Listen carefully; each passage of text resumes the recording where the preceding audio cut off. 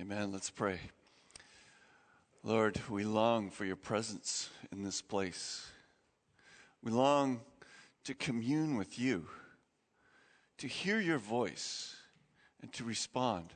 But Lord, we admit that without your Spirit coming and quickening our spirits, we're kind of dead to you, Lord. We need your empowerment even to understand your word.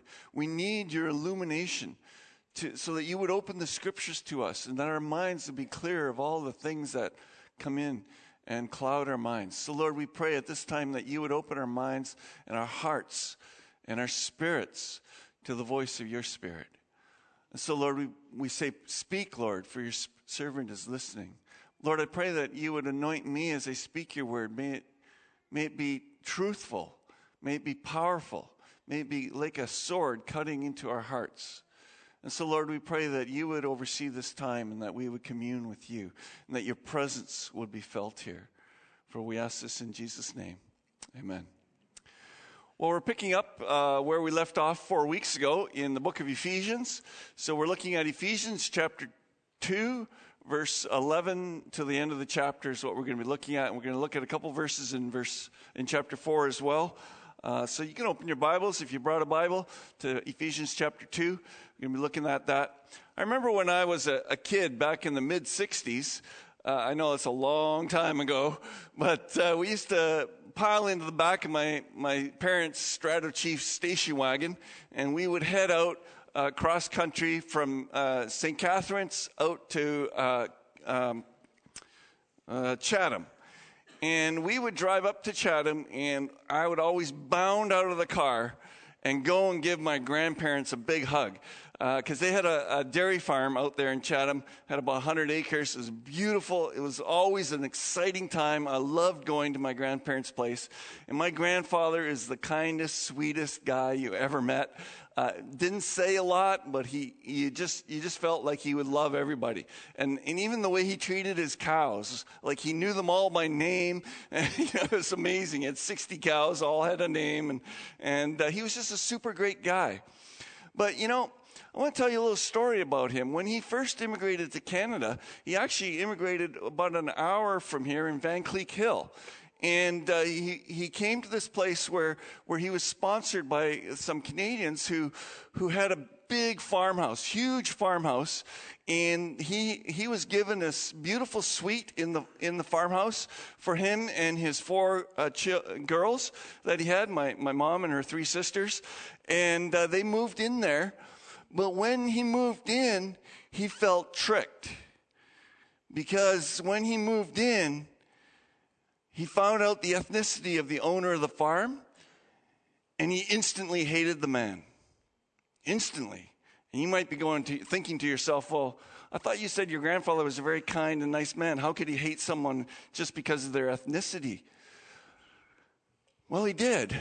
And he hated it so much because he was actually supposed to work for this guy, and he just couldn't stand working for this guy because of his ethnicity. And finally, within a few months, he picked up his 4 children and his wife, and he moved to St. Catharines, and he actually moved into a renovated chicken coop because he felt that was better than hanging out with this man of this ethnicity that he couldn't stand. And sometimes we're quick to judge people like that and think like, what an intolerant, ungrateful person my grandfather was. But you have to realize that my grandfather grew up through some terrible years. And he had just moved from Holland. And in Holland, he had experienced being shot at by Germans. And he tells the story, my mom tells the story, he doesn't talk about it. My mom tells the story of him hiding behind a lamppost, a concrete lamppost, after curfew, and a German spotting him and using his automatic machine gun fire to shoot at my grandfather. While my grandfather is scared spitless behind this lamppost, pieces of concrete flying off in every direction, and he thinks he's going to die within seconds. My grandfather was... I learned this just recently, actually, just in the last year. I learned that he was actually part of the resistance in Holland. And my mom would wonder who these people were that were staying at her house. They were Jews. that my grandparents were hiding in their home. And so when they got to Canada and moved into this farm, my grandfather was very shocked to find the owner of the farm was German and instantly had the trouble. Can hatred, can despising ever end? Can it ever be resolved when you feel a people group have destroyed your people group, where your country has been ruined by some other ethnic group? Can that ever go away? You know, maybe you've read The Hiding Place. Awesome book. Saw the movie, read the book. It's a little bit like my grandparents, maybe a little more intense, I think, because my grandparents were never hauled off to a concentration camp like Corrie ten Boom and his sister were. And Corrie ten Boom talks about this terrible time in her life where the Nazi Germany had taken over Holland and where they were hiding Jews behind a wall in their apartment and talking in code and all this stuff. But the Germans came one day and took her family off to prison. And they were in that internment camp for a long time, and her sister died there in that camp. And her father died there in that concentration camp. And Corrie ten Boom had to deal with all this anger and frustration, and she put it all at the feet of Christ. And she became an internationally renowned speaker who spoke on forgiveness of Jesus Christ to wash away sins and that we can be brought back together.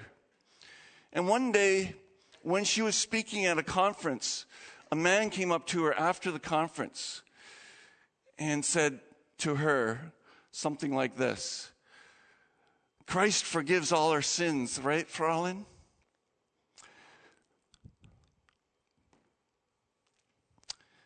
And Corrie ten Boom froze when she recognized this man. He was an SS master at the prison camp where her sister died from curable causes. This man was responsible for the death of her father in some way and the death of her sister. And suddenly all of that preaching, all of that teaching, all that stuff that she'd been saying didn't make sense as this man held out his hand, indicating that he was a believer in Christ. And she couldn't bring her hand up to shake this man's hand. Does Christianity break the barriers between people, or does it not? And after what seemed like an eternity of a battle in her mind, it was only seconds, but it felt like an eternity of all those thoughts coming back to Corrie ten Boom, all the horrible things that had been done to her and her family. And she finally raised her hand and said, yes, Christ forgives all, and shook the man's hand. She said it was the hardest thing she ever did in her life, to shake that man's hand, to express forgiveness to him. I can imagine. It's not easy. You see, Jesus came to bring peace between the Germans and the Dutch. Jesus Christ came to bring peace between the Irish Catholics and the Irish Protestants. Jesus came to bring peace between the Hutu and the Tutsis. Jesus came to bring peace between the Jews and the Gentiles. Jesus came to bring peace to the people of the world through his death on the cross. And that's really what our passage is about this morning. It's about Jesus coming to bring peace between peoples. And so let's look at Ephesians chapter 2, verse 11. The text today starts with, therefore. Now, I remember the professors in Bible college, they were always drilled it into us, you know. If you find the word therefore, that's not the start of your sermon. And here I am starting with that word. This is not good. They always said, you got to know what the therefore is there for. You got to look back because it always refers to something before. And so you have to look back. And so I want to quickly review what has happened in the first 2 chapters of Ephesians. We talked about it in the month of January and February. And so at the beginning of the book, after his address, Paul kind of runs into this tirade, this ramble monologue of raving about all the great things that God has done for Christians, all of our spiritual blessings. And he trips over himself to pour out all these spiritual blessings. And then after that, he starts to pray for the Ephesians, and he expresses what he's praying for the Ephesians, how he's praying that the Ephesians would understand all of this stuff that God has given to them, and particularly that they would have wisdom and revelation, that they would understand what God is revealing to them, so that all of these blessings wouldn't just be something sort of out there that they sort of understand a little bit of, but that they'd actually understand it personally, and that they'd receive these blessings. And then as we get into chapter 2, Paul starts talking about the fact that the Ephesians used to be far from Christ, locked in sin, and just the terrible consequences of those sins, that they were going to face God's judgment and wrath. And then we come to the kind of the pinnacle of the book, which we talked about 4 weeks ago, and that is that for it is by grace that you've been saved through faith, and this is not of yourselves, it is a gift of God, not through works, so that no one could boast. This is sort of the high point of the book of Ephesians. It's just pointing out that we're saved not by the good works that we do, not because we're so great, but why? Because God is gracious. You know what grace is? Grace is unmerited favor. I often explain it this way. Let's say I'm at your house, and someone who drives a car at your house parks behind me while I'm at your house, and I don't see the car, and I back into your car. Okay? And I'm like, oh my goodness, put a huge dent in it.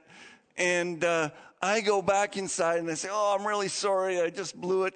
And you say to me, Pastor, don't worry about it. It's all good. Don't worry a bit. It's an old car. It doesn't really matter. Just don't worry about it. I'm like, what are you talking about? I just damaged it. I need to pay for it. And you're like, no, not at all. And you just let me off the hook. Don't expect me to do that for you, but, what would that be? That would be grace, unmerited favor. You would just be so gracious, and I'd be just like, what are you talking about? And maybe I tried to pay for it. And you would say, no. That's what God has done for us.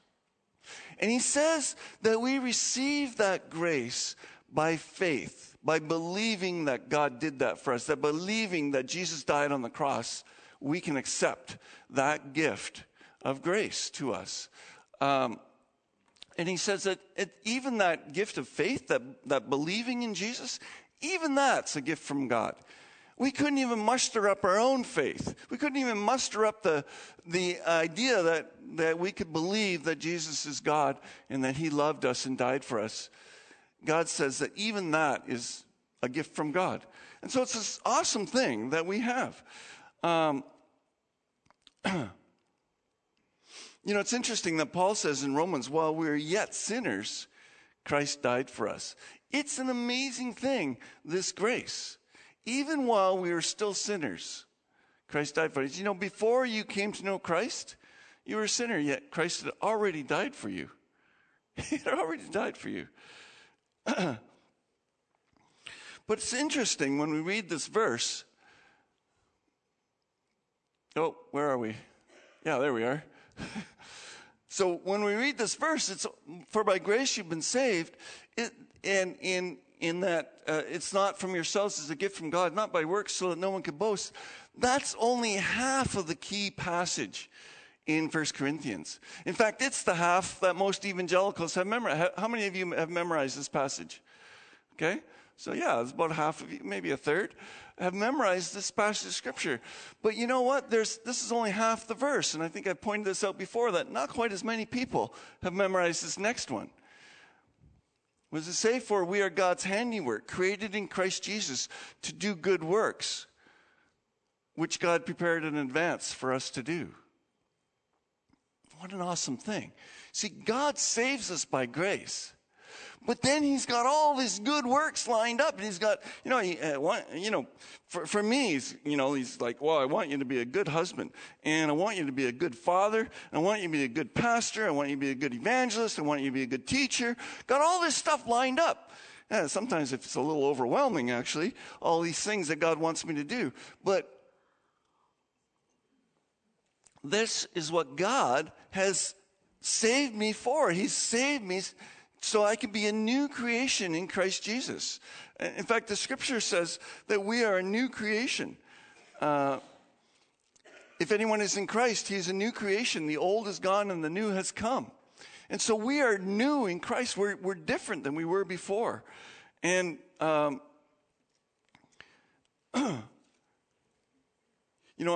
Friday, somebody said to me, I had a dream. And I dreamt that the end of the world was coming. And then my instant thought was, have I done enough? Have I done enough for Christ in this world? Have I shared the gospel enough? And, they were concerned that the good work that God had called them to do, maybe they hadn't quite got done. And I think that's quite a challenge, isn't it? Have you done the good work, the good works that God has designed for you to do ahead of time? And he's lined them all up for you to do. Have you done those things? Wow, it's a big question. For part of the reason that God created us and made us new was to do good works. And it's interesting what Luke says. Jesus says this, for everyone who has been given much, much more will be required or demanded. And from the one who has been for everyone who has been given much, much will be demanded. And from the one who has been entrusted with much, much more will be asked. It's interesting. Salvation is a free gift. But then God calls us to do good works. Not to earn salvation, but to be part of his kingdom, to be part of his family. He said, this is part of the reason that I called you into faith was so that you could do good works. And sometimes evangelicals, we bypass this whole section and we miss it.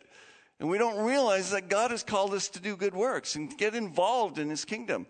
And not just to go, hey, I'm saved now. Jesus died for my sins, so I can just be a couch potato and enjoy all the goodness of God. That's not the way it works.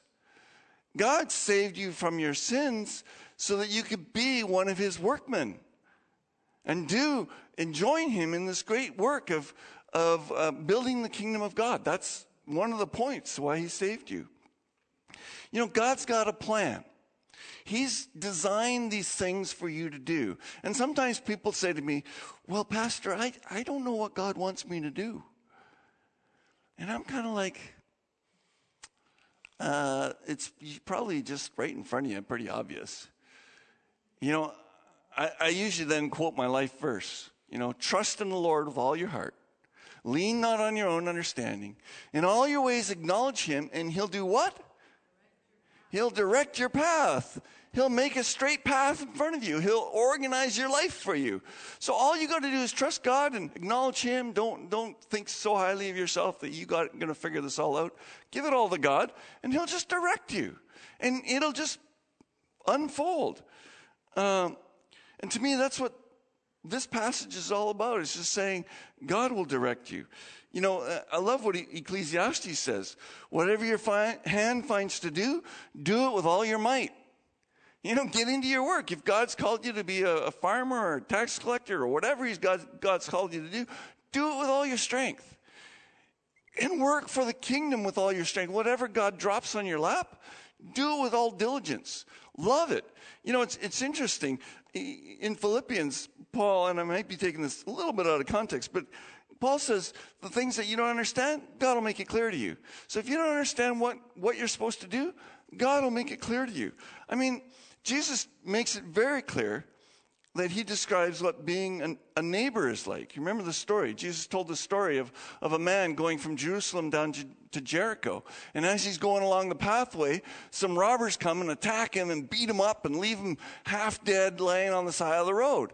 And a priest comes along, and the priest who's supposed to be doing God's work comes along, sees the man half dead on the side of the road, and kind of, looks around for robbers and starts running.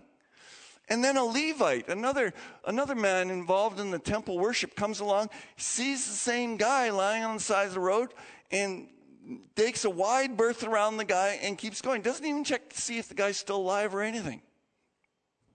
And then a Samaritan, someone from another nationality, despised by the Jews, comes along, sees the man, and goes to him and bandages up his wounds, lifts him up, puts him on his donkey, takes him to the nearest inn, pays for his lodging and pays for his food so that this Jewish man could survive.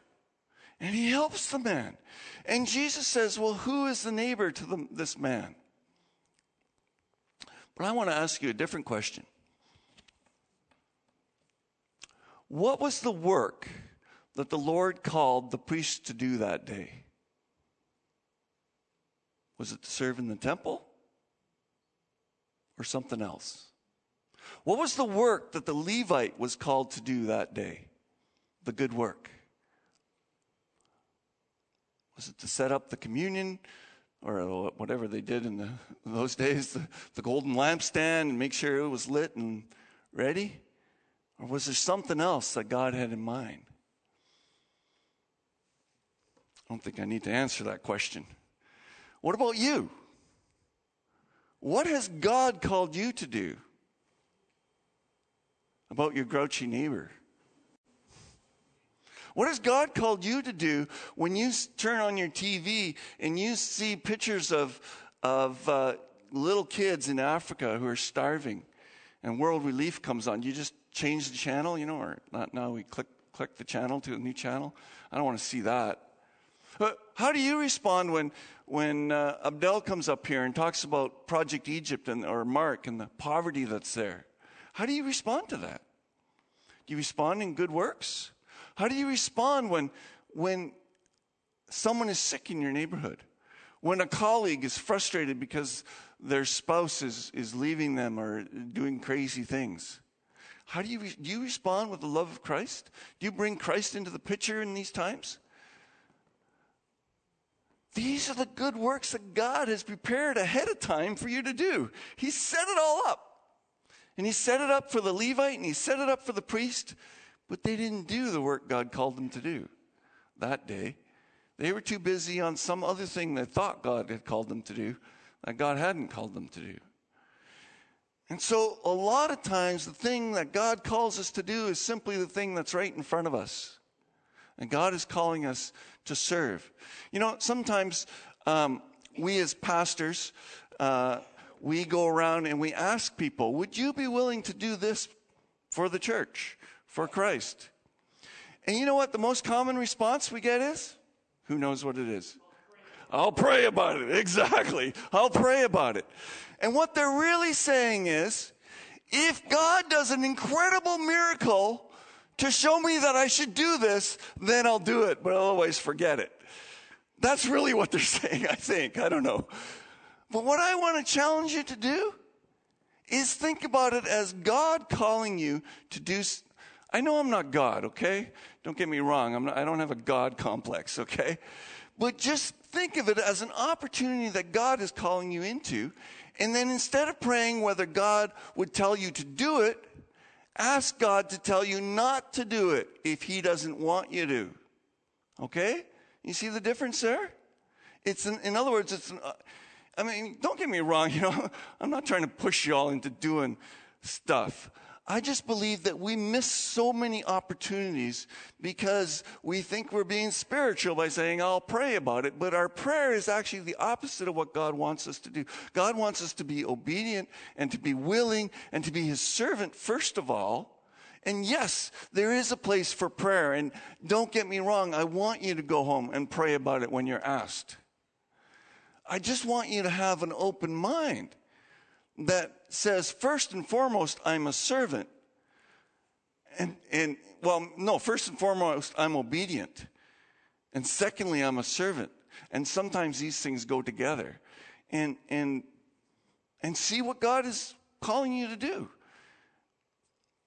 And yes, I'm not the voice of God in your life, and neither is Debbie or Joshua or other leaders here. But opportunities are the voice of God. The opportunities themselves is the voice of God. He's speaking to you. Here's an opportunity. Would you like to serve? And so take it as an opportunity to serve God whenever that happens. This week, a lady came to me and described a very difficult situation that she had heard about. And it was very complicated. And she came to me and she said, what am I supposed to do? And I told her what I thought she should do. I said, you know what, you need to address this. You need to go in there and be Christ to these folks. And she said, I thought you'd say that. I don't want to. It's uncomfortable. It's difficult. I don't want to do that. And I said, well, but you know it's right? And she's like, yeah. Oh, no, I'm going to go do it. And then she prayed, and then she went and did it. And she was Christ to those people. And she was honoring them. And she was critiquing them. And she was being Christ's servant in that way. And she did a marvelous job of being Christ's servant. And God calls us to do these things that are right in front of us.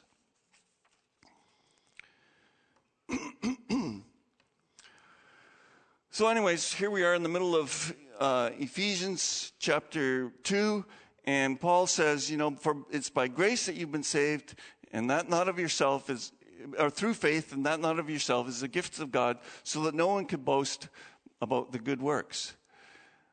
For we are God's workmanship, created in Christ Jesus to do good works. And so this is the theme of the whole book of Ephesians. Those 3 verses. Remember on the first day I was preaching out about Ephesians, I talked about the first half of the book being all about the, next slide, I forget, wealth in Christ. And then the second half of the book, all about our walk in Christ. Well, these 3 verses actually sum it up exactly like that. It says our wealth in Christ is that we have been saved by grace, and our walk in Christ is that we're called to do good works. And so we're going to start moving in sort of this verse 10 is sort of a precursor of chapters 4, 5, and 6. And it's really saying there are these things that God has called us to do. So, well, I wasn't planning on preaching on verse 10, but it looks like I ended up preaching on verse 10. Let's start back with verse 11. Let me just read it. Therefore, remember that formerly you who were Gentiles by birth and called the uncircumcision by those who call themselves the circumcision, which is done in the body by human hands. Remember that at that time you were separated from Christ, excluded from citizenship in Israel, foreigners to the covenant of the promise, without hope, without God in the world. But now, in Christ Jesus, who were once far away have been brought near by the blood of Christ.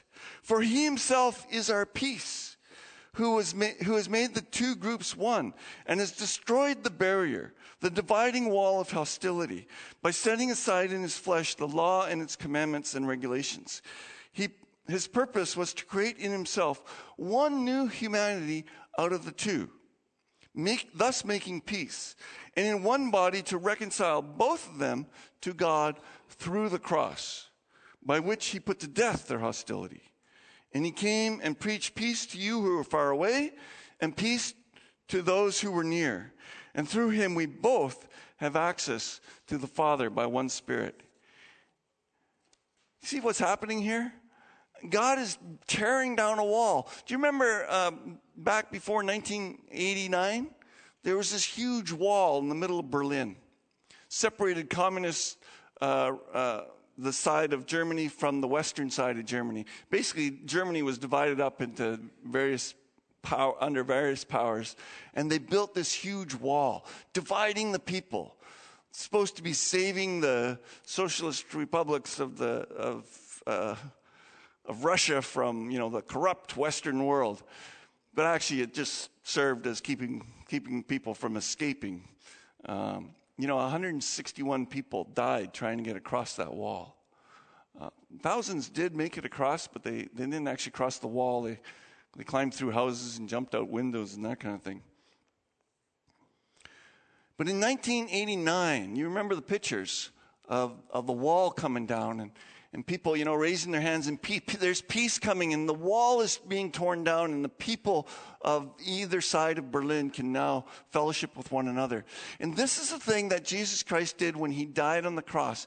He tore down the wall that separated people. But first of all, he tore down a curtain in the temple. The curtain was torn from top to bottom. And this symbolized, this curtain was an incredible curtain because it separated the Holy of Holies from the holy place. The Holy of Holies was a place where only one priest, the high priest, would enter once per year on the Day of Atonement. And he would only go in there carrying a bowl of blood. And the point was that he could only go in there to make a sacrifice of blood for the sins of the people, and he only did it once a year. And then there was the holy place. The holy place was only Levites and priests were allowed in the holy place. And then there was the court of the Jews. Only Jewish people were allowed in the court of the Jews. In fact, they recently have dug up the remains of the temple that was destroyed in 70 AD. And they found a plaque that said on it, all non-Jewish people, if you step one step further into the temple, your death will be on your own head. The Gentiles were not allowed into the Jewish court that surrounded the temple. It was strictly forbidden. That was for Jews only. And when Jesus ripped that curtain by dying on the cross, when God ripped that curtain open, what he was saying was, we now have access to the very throne of God. All people, all nations, all tribes and kingdoms around the world, we all have access to God. And you know what that makes us? It makes us all brothers and sisters in Christ. We're all together in this. And there's no longer a dividing wall. And the Jewish people and the Gentiles are no longer separated. Sure, there's all kinds of walls in Jerusalem right now. But in Christ, those walls are torn down. Next slide. Next slide. Next slide. Nick. The one with the... Okay, next slide. Go. I don't know where I am in my notes, so... There we go. Look at this picture. I love this picture. Jewish lad with the skull cap on and the Arabic lad arm in arm. This is the picture of what Christ does. He changes the heart of different nationalities, people who are raised to hate one another. Jesus Christ tears down that wall. Why? Because we're all made the same in Christ's blood. We all come with sin in our hearts, and we come all together to Christ. Nahia, an Arabic lady, one of her best friends is a Jewish lady, and they love the fact that they're friends across this Arab-Jewish divide. They love it because it signifies in their very friendship this act of Christ tearing down the walls between people. Do you imagine coming to the Lord's Supper one day and there'd be a big brick wall built right across here? No one allowed to get to the communion table? That's kind of like what it was like in the Old Testament. There was a wall between people and God. And Jesus Christ broke down that wall so that we could have fellowship with God and we could have it all together.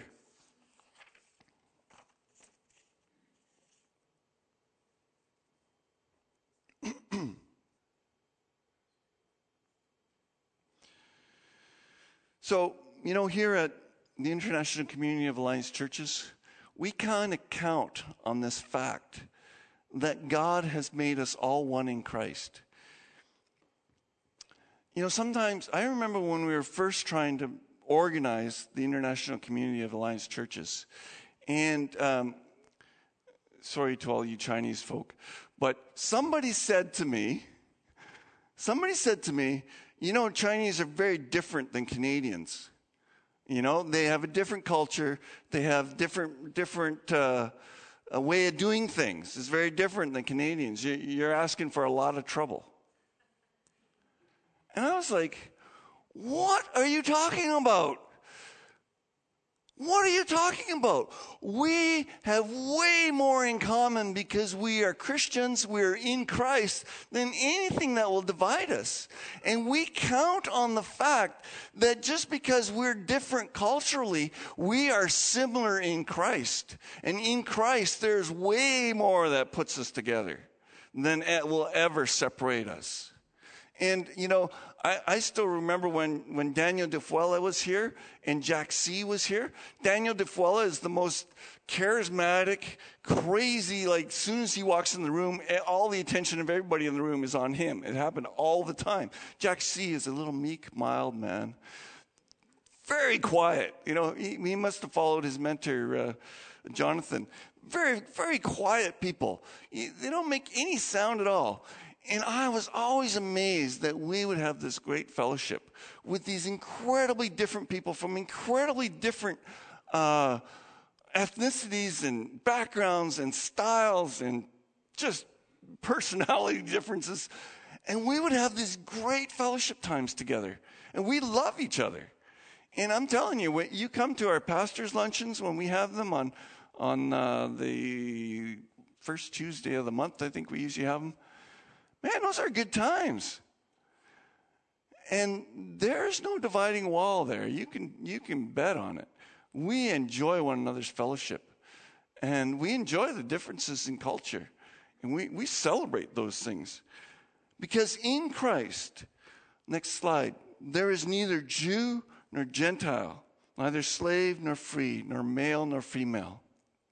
You're all one in Christ. Christ is the great equalizer.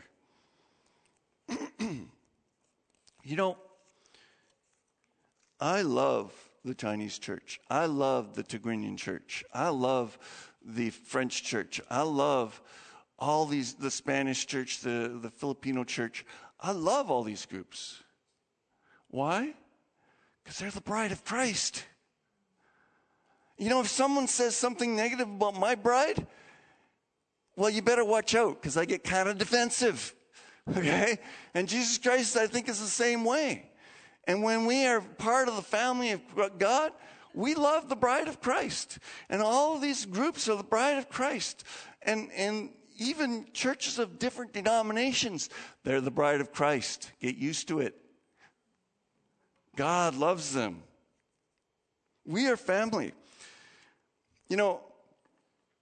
And then as we go into this next section, in verse 19 to 22, the tone changes. And instead of talking about tearing down the wall, you know what he's talking about? He's talking about building a home. You see, that's what Jesus Christ did. He tore down the dividing wall between Germans and Dutch and between Hutu and Tutsi and all these people. Jesus tears down that wall and then he builds a home so those people can fellowship together. There's this little food place I'm not sure where it is. It's in Israel. But anyways, it's called Hummus Shop or something like that. And if you go in there and you sit as a Jew with an Arab person, or as an Arab you sit with a Jewish person, you get your meal half price. I love it. The owners of this place have the right idea. They're like, wow, that's right on. That's really cool. Hummus house. If you go to Israel, you better go there, but grab some Jewish Arab people so you get your meal half price. So, look what it says in verse 19. Consequently, you are no longer foreigners or strangers, but fellow citizens with God's people and also members of his household. It's not that God has rejected the Jews or accepted the Gentiles. God has made a new person, a new group called God's children. And it includes all those people. And that's who we are. We are family, plain and simple. Family sticks up for each other. Family works with each other. And look what it says, built on a foundation of the apostles and prophets with Christ Jesus himself as the cornerstone. In him, the whole building is joined together and rises to become a holy temple in the Lord. And in him, you too are being built together to become a dwelling in which God lives by his Spirit. Well, you know I got to love this passage, right? I'm a builder. I love building. And this speaks my language. Paul's using this building metaphor. And I love building metaphors. Here, check this picture out. I showed this picture to my wife on Wednesday. I said, do you recognize this thing? And she goes, isn't that the house you built? And I'm like, yeah, it is. I looked on Google and found this place in Regina. And I couldn't remember any of the street names, and you got to realize how small Regina is. I actually found this place. But you know, this house was kind of scary to build it. I had never built a house before. And this thing is 3,000 square foot, triple garage. This thing was huge. It doesn't look that big in the picture, but it was pretty big. And I'd never built a, I still don't understand. They never asked for a resume. They never asked if I had ever built a house before. They just gave me the contract, And so I went about building this place. And, when I first got there, the foundation was already built. It was already there. So I'm glad to see it's still standing, but it's not really because I nailed it together. It's because there's a foundation that somebody put before I got there. And the church is built on the foundation of the apostles and the prophets, and Jesus Christ is the cornerstone. We don't have to relay that. The Bible, we already have the Bible. We already have Jesus Christ. When I first became a senior pastor here, scared out of my mind. I'd never led a church before. It was the same problem as I had building a house. Never done it before. I'm like, what do I do? But I realized the foundation had already been laid. All I needed to do is build on that. And it wasn't me building. Jesus Christ said, I will build my church, and the gates of hell will not prevail against it. I mean, when I first took on the senior pastor role, I was scared. I was like, I don't know what I'm doing. I really don't know, but God looked after it.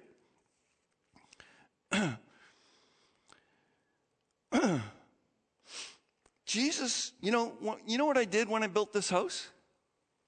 I just followed the plan. Whatever the plan said, that's what I did.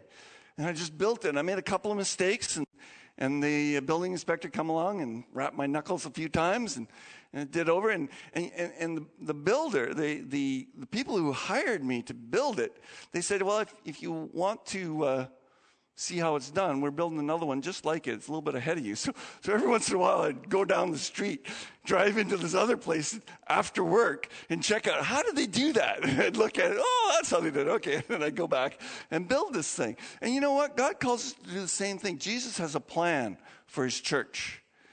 And he calls us to love one another and to get joined together. Look what the verse says.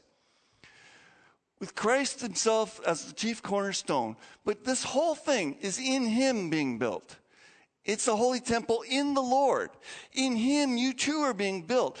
Jesus is the nails, the glue that holds the whole thing together. He is the one that's building it. And we are all part of it and being built together in him. And look at the next slide.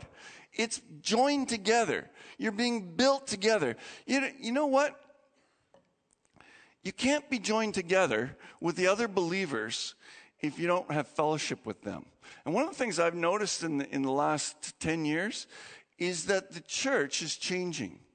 When I first came here, there was Sunday morning worship, there was Sunday evening worship, there was Wednesday prayer meeting and Bible study, and people went to all of those things. And now people come to church once for an hour and a half, and then that's all they see each other. And they don't even come once a week. We looked at the numbers. The church has grown dramatically, but the attendance has not. Because why? People only come once or twice a month. And, the Bible says, don't forsake the meeting together as some are in the habit of doing. Why? So we can encourage one another and build each other up. It's part of the building program that God has for the church, is that we get together and be joined together. We can't be joined together if we don't ever see each other. It doesn't work very well. And so God calls us to be together, be unified. And I believe that small groups, Bible studies and the ethnic groups and all those things, they all help people get together. Alpha Course, they help people join together like glue, or getting two boards and nailing them together. And you know what? The whole building has to fit together properly or it falls apart. Look at this next slide. I got this. This is in Toronto last week. Last week they had a windstorm in Toronto, and they were building this house between these other two houses, and the wind kind of started swaying the house, and it kind of fell over. Look at the next slide. Oh, no. What? Yeah, this one. This is the front view and the back view. It looks pretty bad, eh? And I know exactly what they did wrong in this house. I know exactly what they did. You see, a house has to be joined together properly in order to stand up. When you build a house, once you have all the windows in place, all the drywall on, all the siding nailed on tight, it all works together to keep the whole house together. A lot of times we think, well, the framing will keep the house together. The framing without the plywood doesn't hold together at all. It just falls over. The framing, yes, it's where the strength is, but it needs the drywall and the plywood and the cross members and all those things. It needs to hold it together to support it. So when you build a house, I think it's the next slide. Yeah. See these cross pieces that are on an angle? I used to do this all the time. What you do is when you build a wall, you stand it up, and then you put a line right down the length of the wall, and you make it about a 1/4 inch away from the wall, and then you straighten out that wall by putting up these braces. And the braces go every 10 feet or so along the wall to get the wall straight. And see the little cleats on the ground here? These little things? I'm giving you a building lesson. Well, you move this thing forward or backward along that cleat until the wall is straight. And once the wall is straight, you shove a nail in there, and then it's set. And then you build the rest of the house. And I remember one day, these braces were in the way, and we were working on the roof. And I thought, well, the walls are straight and the roof is already on. I'm going to take these out. And I started smacking them out. This is when I was working for somebody. And the guy freaked out. He's like, don't take those out. Well, why not? We already got the roof on. Hey, the house is not together yet. Keep those in. Now, go back a slide. Look in this house. There's no cross bracing in that house. Somebody thought, these braces are in the way and I'm going to take them all out. And somebody took all those braces out when the house wasn't finished yet. And that's why that house fell over, because there's not enough plywood on it. Go to the slide that shows the two, front and back. See the front and the back? There's these little tiny strips of plywood, and it doesn't hold the frame together. And the thing just fell over. I mean, it's obvious that it was going to fall over. It's very clear what they did wrong. And I'm like, whoever took that cross bracing out is in big trouble. Probably got fired. But anyways, we, the church, once this house is finished, there will be enough drywall and bracing in there, and the whole thing will be joined together and it'll be bricked together. It won't fall over. We need to be joined together, people. Otherwise, we're going to have all these supports and cross bracing and frustrating things in the way. But when we're all in a unity, then the church functions properly. When we love each other with all of our hearts, then the church functions properly, and it won't get blown over. It won't get knocked over. It won't have any of these problems like this house has, because it'll be strong. We'll be together. I love what we find in chapter 4. So I'm going to cheat a little bit and go to another passage in Ephesians, chapter 4, verse 2 and 3. Be completely humble and gentle. Be patient, bearing with one another in love. Make every effort to keep the unity of the Spirit through the bond of peace. Recently we've had some, in some of the groups in our church, there's been some discord. There's been people sort of just, frustrated with the leader or frustrated with the way things are going. And I want to remind you very practically from the scriptures that your take on how things are going isn't the be all and end all. And God calls us to be completely humble. That means respecting other people's opinions and views.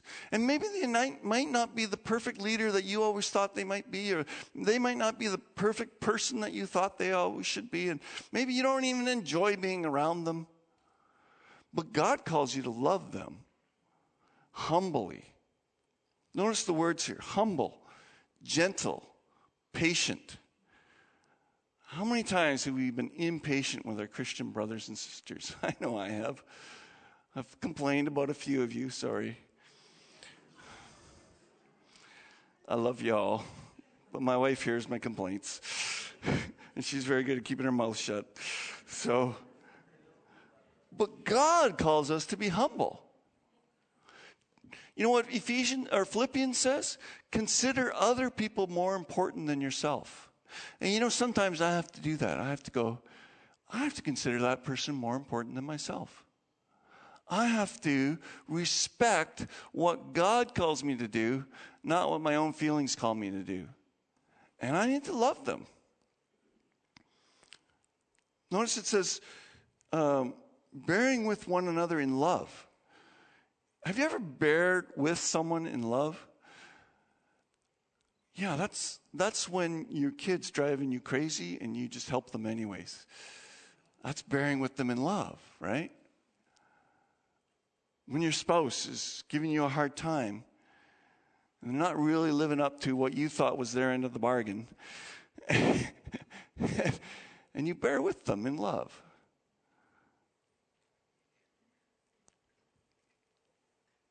I love what Romans says. If it is possible, as far as it depends on you, live at peace with everyone. If your enemy is hungry, feed him. If he's thirsty, give him something to drink. In doing this, you will heap burning coals on his head. Do not be overcome by evil, but overcome evil by good. There are evil things that happen in the church. We don't overcome them by pounding people into the ground. We overcome them by good, by loving, by correcting, by whatever, but not by beating people up. Philippians 2, I already mentioned, Paul says, if you have any encouragement from being united with Christ, if any comfort of his love, if any common sharing in the Spirit, if any tenderness and compassion. In other words, if any of the spiritual blessings have fallen upon you, then he says, make my joy complete by being like-minded. In other words, get along with the other believers. And he says, if you got anything from God, then at least get along with the other believers. Do nothing out of selfish ambition or vain conceit. Rather, in humility, value others above yourselves, not looking to your own interests, but each of you to the interests of others. And this is the key. In your relationships, we're talking about in the church here. In your relationships with one another, have the same mindset as Jesus Christ. What was his mindset? Well, his mindset was, I'm God. And I can do anything I want. And what I want to do is come and be the servant of everybody and die for all of my followers and give my life for them and wash their feet. That's what I want to do. Whoa, that is quite the mindset. And we are called to do the same kind of mind. To wash even Judas Iscariot's feet before he betrayed him. That's what Jesus calls us to do in the church. That's how we get joined together, even by loving the person that maybe we feel like loving the least.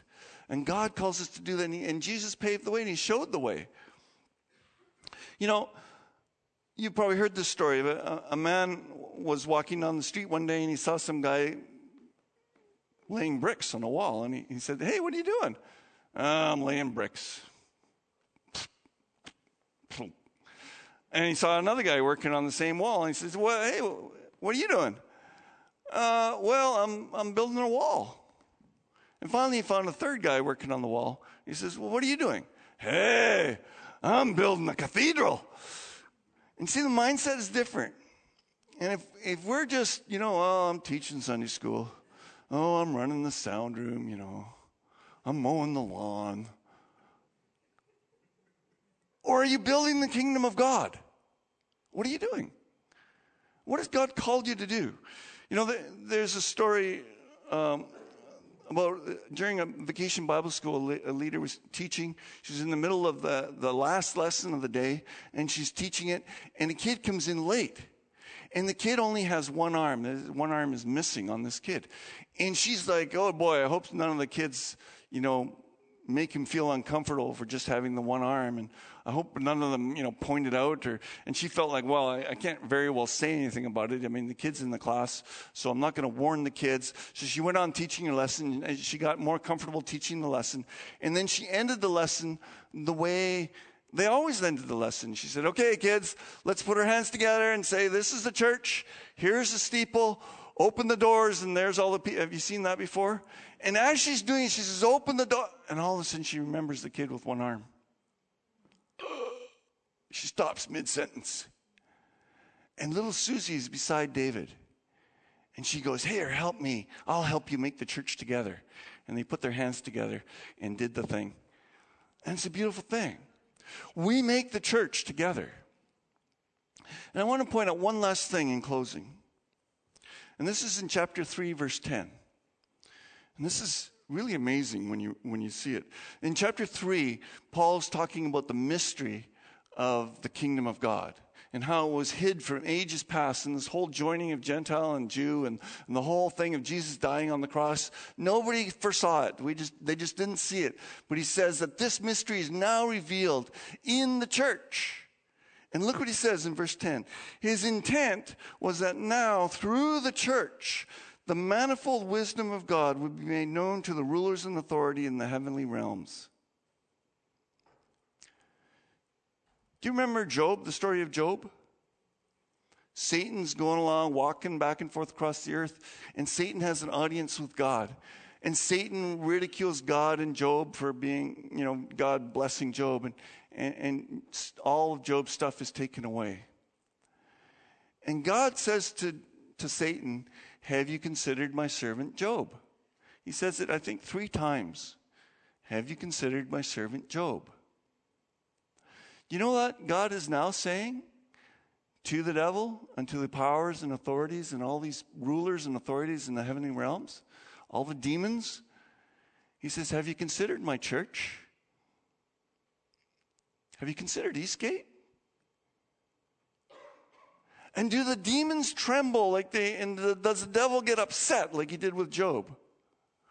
Or does the devil go, yeah, I've seen that group bickering with one another. Because God's intention is that through the church, the manifold wisdom of God would be made known. Through the church. We have this incredible job to do. Our love and care for one another, our graciousness, our building up of the church together and fastening it together and being connected is saying volumes to the forces of heaven, whether they be demons or angels or principalities or power. Do they quake when they see the love that you have for your church? Let's pray. Father, we offer our lives as living sacrifices to you. We ask, Lord, that you would build us up into a holy church, a house where God dwells by his power. Lord, may we strengthen one another. May we encourage and build up each other in the most holy faith. Father, we pray, Lord, we offer ourselves as living sacrifices. So, Lord, we pray that you would use us in your kingdom's work. We offer our lives to do good works for you. And we do this in Jesus' name. Amen. Worship team, come and lead us in the final song.